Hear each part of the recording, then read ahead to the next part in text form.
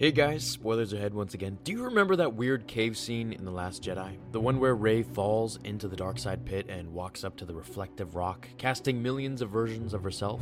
That scene felt a lot like Lord of the Rings, mixed with Harry Potter.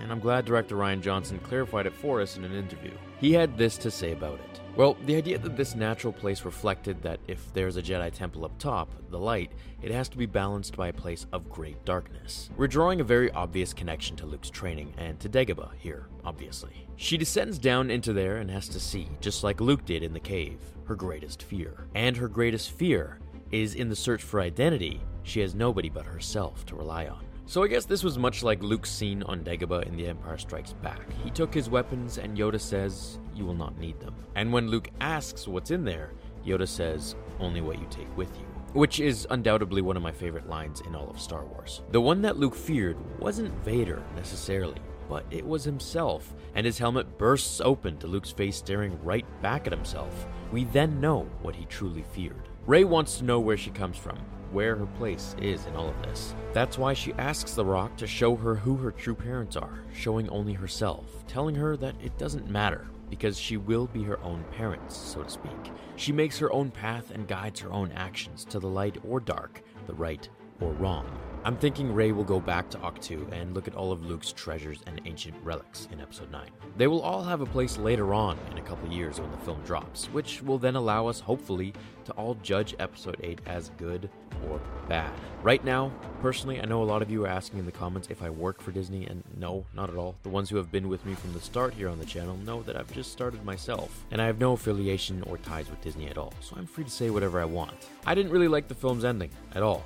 It answered nothing and just served as an annoyance that we have to wait another 2 years for to even get some answers that were all stirred up 2 years ago. I'd rather they not drag out the films, but rather have our questions answered in each episode, then build upon each character and what they do answer us in each movie, building on each character continuously.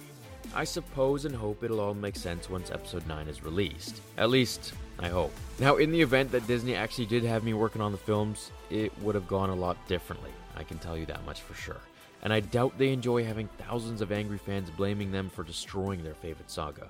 Now, while the film was good, and I will appreciate the good points, there were a lot of things that were unnecessary, such as the whole casino scene. We didn't need that long of a scene there. But my review is a different video for a different time if you guys ever wanted that. As I have said in many other videos, I think Episode 9 will reflect on this movie, and it will make this movie very, very amazing. At least, I hope, at this point. I mean, who wants to flat out say that, yeah, Star Wars is gonna suck, they ruined everything?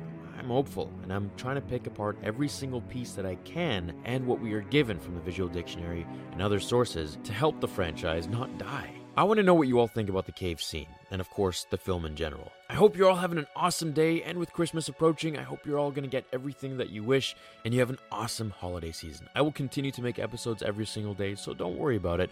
I'll be there right with you. I will see you all in the next episode of Star Wars Theory. Until then, my fellow Jedi and Sith friends, remember, the Force will be with you always.